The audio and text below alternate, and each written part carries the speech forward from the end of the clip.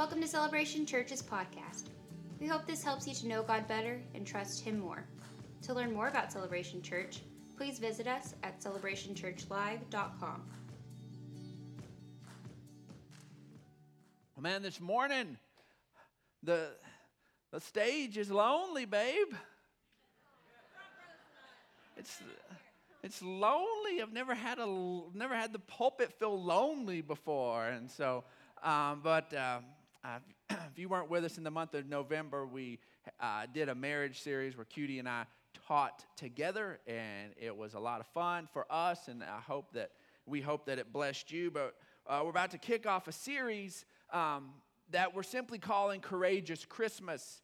And I think a lot of times when we think about the word Christmas and we start doing a word association game with Christmas, more than likely you're going to get things like festive and cheer and joy and peace and nativity and family and food and presents, and it's probably way down the list that you would more than likely say courage.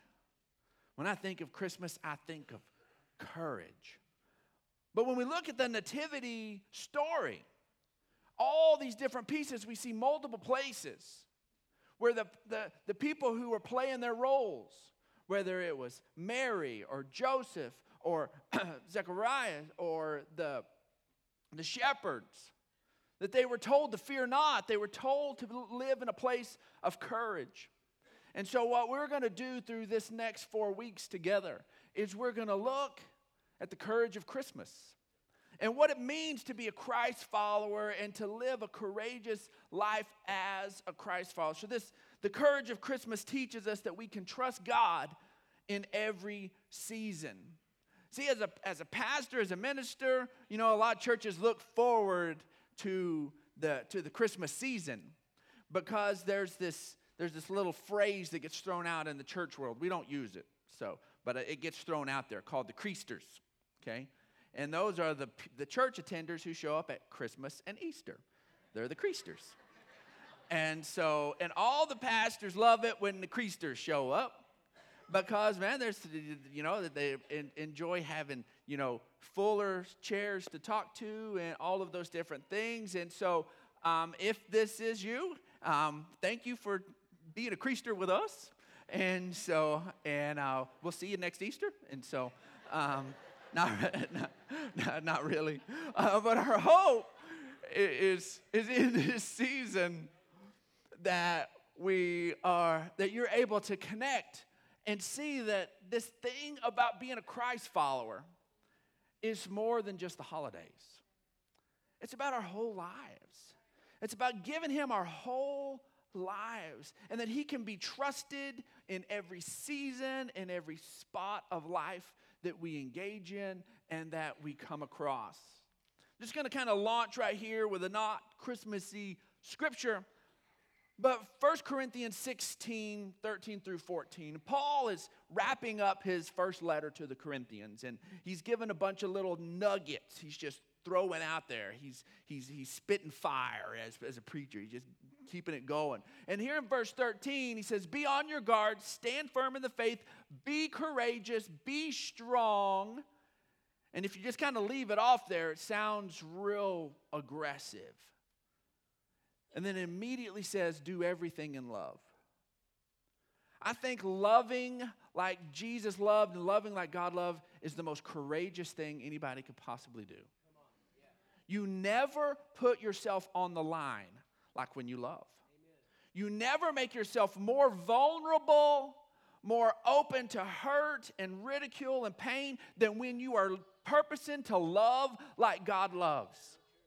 We want to guard ourselves and protect ourselves, but I tell you what, if we're going to step into this thing of loving like God loves, it's going to take some courage. It's going to take some understanding that God's on our side and He's with us in this deal. And so as we look at the courage of Christmas, we're going to look at what it means to step into our role as Christ followers. We're part of the Christmas story. See, God loved so much that He gave, and He sent Jesus here to deal with the sin issue and not to condemn the world, but to save the world through Jesus. And we have been given the ministry of reconciliation. We get to carry this forward, and we're part of the Christmas story still being lived out with humanity all along. But see, the problem is that fear can come in and lock us down. Fear can come in and begin to cripple us. I spent the first 8.5 years of ministry as a youth minister. So I got the privilege of going to youth camp and retreats and all this stuff a lot. And then in a certain season of our youth ministry, we had a bunch of big school buses, and we sent them out around the town, and we picked up kids. And some of you were on some of those buses, and some of you I picked up myself. And we had some good times. And then there were some of those kids who had never been to camp or been camping or been out in the woods at all. So we take some of these kids and take them way down south near Houston to Columbus, Texas, to Discovery Camp down there. And we're down there hours and hours away from their parents, and they have a little more freedom. And they decide, a group of these boys who had never been camping, never been out in the wilderness, never been anything, decided they were going to sneak out and they were going to get away. Well, Cutie and I, we got to stay at a place called the Shepherd's Inn. So we didn't sleep with the grimy teenagers. The youth workers would sleep with the grimy teenagers. Not really. They were fun. But we got to stay. So I get word up at the Shepherd's Inn, where we're chilling and enjoying our time, that we've got an entire group of 8 teenage boys that are missing. 2 o'clock in the morning. We're out on hundreds and hundreds of acres. And I'm like, this is not cool. This is not cool. So I'm like, they could be anywhere. They could have gone. We don't know how many hours they've been gone. Man, they could be anywhere. And so we decide we're going to look for them. So we deploy all of our team, get some of the camp staff, and we're looking for them. And they ended up not being that hard to find. Because having never been out in the woods, having never been out camping, they were afraid of the dark in the woods. So they ran away to the lighted areas. So they would stay where there was the light. And so we would see feet, and we would see people rustling around and hiding behind buses and trailers and all this stuff. And it didn't take us too long to rustle them up. But here they'd busted out, they'd gone out, they'd snuck past the leaders. They had freedom in front of them. And there was that line of darkness. And it was a barrier all its own. And they could not hear. The fear of that unknown kept them from doing everything that they really wanted to do. Now, as a youth pastor, I was thankful for fear that day. I was thankful I was able to round those boys up and take them back to their mamas and learn not to do that anymore. But it was fear, it locked them down. It completely locked them down. And that's why God wants us to live in a place where our trust in Him is so high that fear doesn't have an opportunity to root itself in to our lives. And so we're going to be looking at how the story of the birth of Jesus can help us to be courageous and to do everything in love. Let's look at Luke chapter 1, verse 26. It says, "Now in the 6th month, the angel Gabriel was sent by God to a city of Galilee named Nazareth, to a virgin betrothed to a man whose name was Joseph, of the house of David." Of the house of David. Remember that. The virgin's name was Mary. And having come in, the angel said to her, "Rejoice, highly favored one. The Lord is with you. Blessed are you among women." But when she saw him, she was troubled at his saying and considered what manner of greeting this was. Now, everything he said was awesome. Rejoice. Be excited. Throw a party. This is awesome. Highly favored one. This is an angel from heaven. Says you're favored. This is good stuff. The Lord's with you. Blessed are you among women. This is all good stuff. There's no scary stuff brought out here, and she's already beginning to get troubled. Why? Because seeing an angel is weird. It's odd. It doesn't happen all the time. So all of a sudden, even though all of these things that were, the context was amazing, all the words were wonderful, everything that was being said was absolutely great, all of a sudden it was a new experience. It was a different experience. And that enough, with all of the beautiful things that were said, was enough to begin to shake her foundation. Folks, I tell you what, as we are growing in a place in God and growing in a place of love, you're going to be asked to step into some new places. And as much as you know that God loves you and is for you and all those different things, there's a place where just that uncertainty and that newness can begin to come in and create some uncertainty and some fear. It happened right here in one of the most beautiful settings, one of the most awesome things ever said, and it began to come in, and she got troubled in the middle of that. We have to understand that we need courage to trust God in the face of the humanly impossible. If we can begin to trust God in the face of the humanly impossible, then we can begin to trust God on so many, many different fronts. Let's continue reading there in Luke chapter 1. We go on to verse 30. It says, "Then the angel said to her, 'Don't be afraid, Mary, for you found favor with God.'" He's already told her she has favor, but he has to pause his speech because she begins to get troubled. She begins to get freaked out at this new and different experience. She hadn't even been told about having a child yet. She hadn't even been told about any of that yet at this point. And she's already getting a little bit freaked out. And he says, "Don't be afraid, Mary, for you found favor with God. And behold, you will conceive in your womb and bring forth a son, and he and shall call his name Jesus. He will be great, and he will be called the Son of the Highest, and the Lord God will give him the throne of his father David, and he will reign over the house of Jacob forever, and of his kingdom there will be no end." And then Mary said to the angel, "How can this be, since I do not know a man?" Now she's betrothed to Joseph, so she knows a guy, but she don't know a guy. And so this is the know a guy kind of stuff. That's what that word is. Bible sweet to us. And let's just say this in front of our children. But she's like, I've not been touched. I've not stepped into that part of life. How on earth am I going to conceive and have a child here? This doesn't make sense to me. Now, first off, I want us to just quickly talk about this concept about the angel telling her not to be afraid. The angel has to pause what he's saying to her and tell her not to be afraid. Now, first off, it wasn't a rebuke. When the Holy Spirit has to remind us, or somebody, one of your brothers and sisters in Christ has to remind you to not be afraid, that you can trust God, that he's for you, it's not a rebuke. I love it that the scriptures, every time this messenger from God says, "Don't be afraid," it's not a rebuke. It's recognizing that fear could be a normal response here. Fear could be a response. You kind of could go that direction.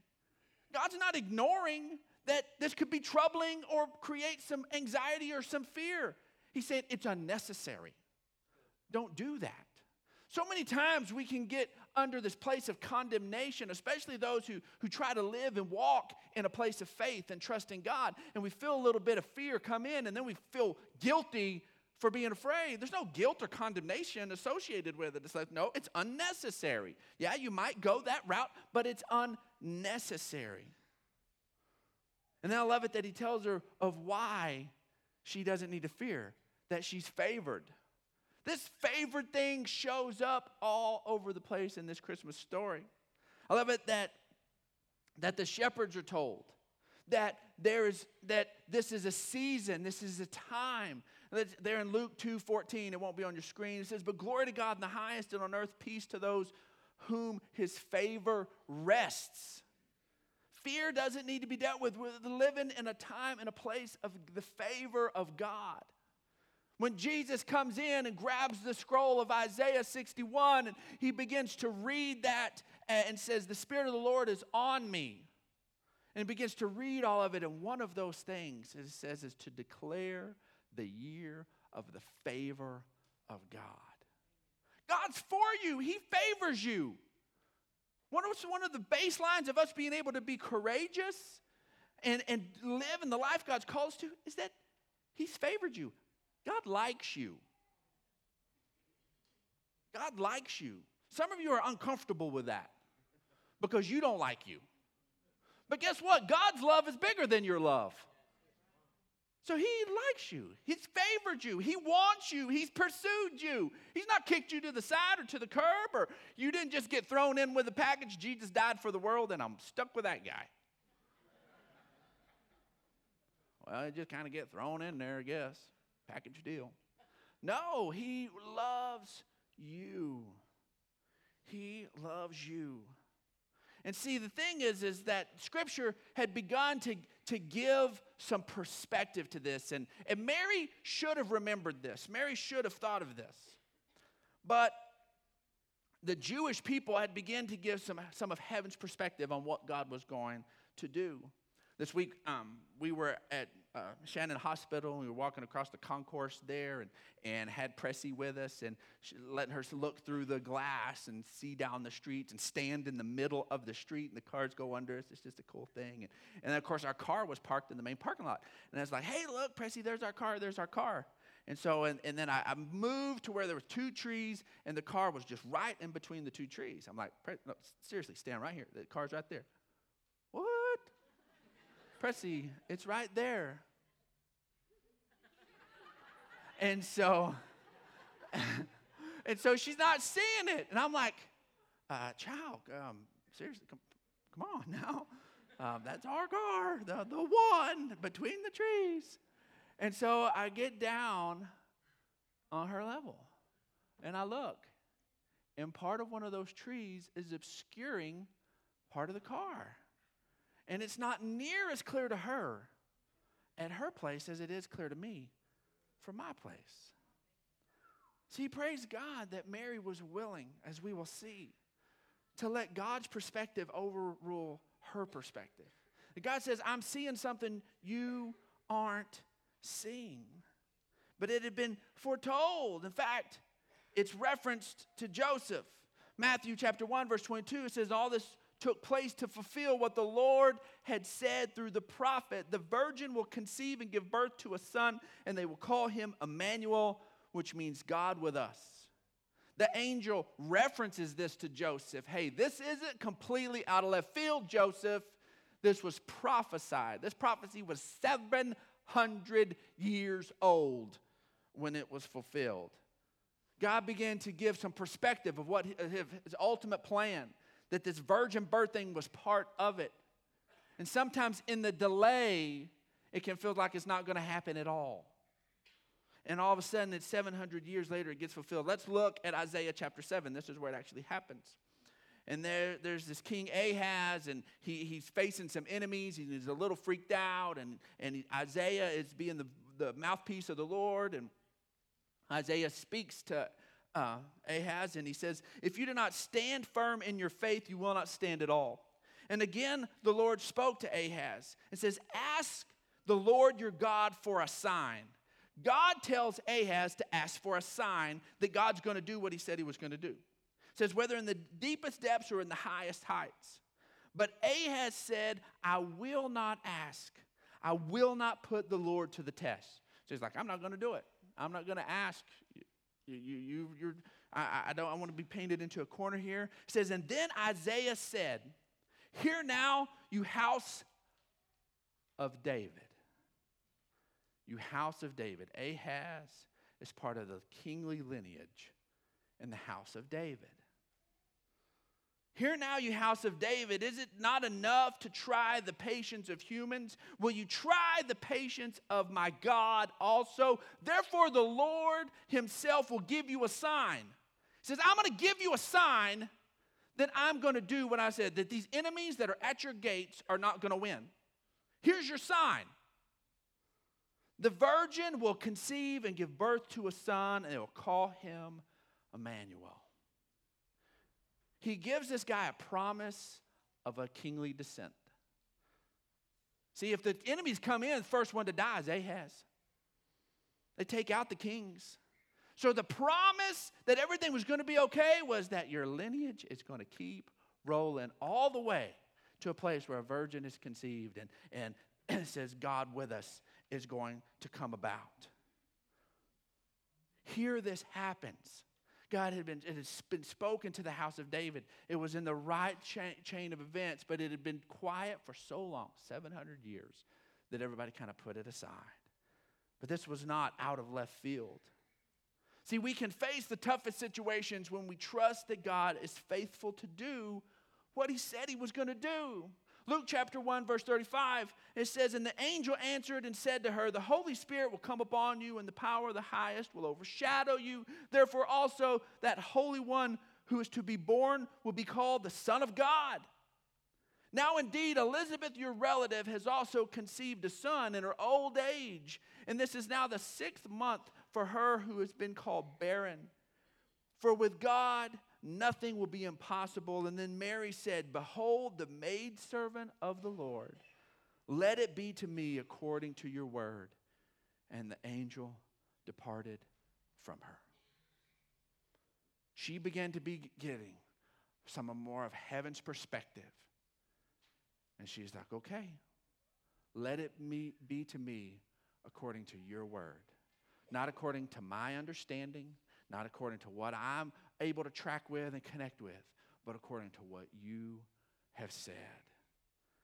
See, there's this place where as we are trusting God, our courage is not in our own valiant ability, but in God's. It's in God's. It's that God's faithful. It's that God will do what he said he was going to do. Let's look at Matthew 19. It says, "Then Jesus said to his disciples, 'Truly I tell you, it's hard for someone who is rich to enter the kingdom of heaven. And again, I tell you, it's easier for a camel to go through the eye of a needle than for someone who is rich to enter the kingdom of God.' And then the disciples heard this. They were greatly astonished and asked, 'So how in the world can the rich people get in?' That's not what he said. He said, 'Who then can be saved?' Who then? We all trust in money. We all trust in the things we can control. We all trust in our ability to get things done and make it happen. We all do that. It's not just the rich. It's not just this. We all do that. Who then can be saved? Who then can be?" And Jesus looked at them and said, "With man, this is impossible, but with God, all things are possible." All things are possible. See, as we come in and we begin to connect and we celebrate the miracle of Christmas, we celebrate the fact that Christmas was the fulfillment of a 700-year-old prophecy. And that in this obscure place in Nazareth, that nobody thought anything awesome was going to happen, this promise got fulfilled. I tell you what, as I begin to move forward in my life and feel like, man, the corner I live on can be obscure. The corner, what awesome thing is going to happen there? Man, there's some promises that feel like they've been a little bit late in coming. That God is faithful to his word. And I don't have to stand in my own courage and pound my chest and act like I've got everything together. But what I can do is I can rest in a God who does have everything together. I can courageously live, trust in him, that he is faithful, that he will do what he said he would do. See, our bottom line today is nothing is impossible with God. And that courage comes from trusting that God's enough. That if you've got God, you've got enough. And we begin to embrace that on every front in our lives. I'm telling you, all of a sudden now we can begin to live that courageous life Paul encouraged those Corinthian believers to live, and to do everything in love and begin to operate different than this world that is so fearful and overrun with anxiety. we can begin to live free from that and live courageous lives in a God who loves us and has favored us and is faithful. Thanks for listening to this week's message from Celebration Church. We hope you'll stay connected by following us online. You can find us on Facebook, Instagram, and Twitter.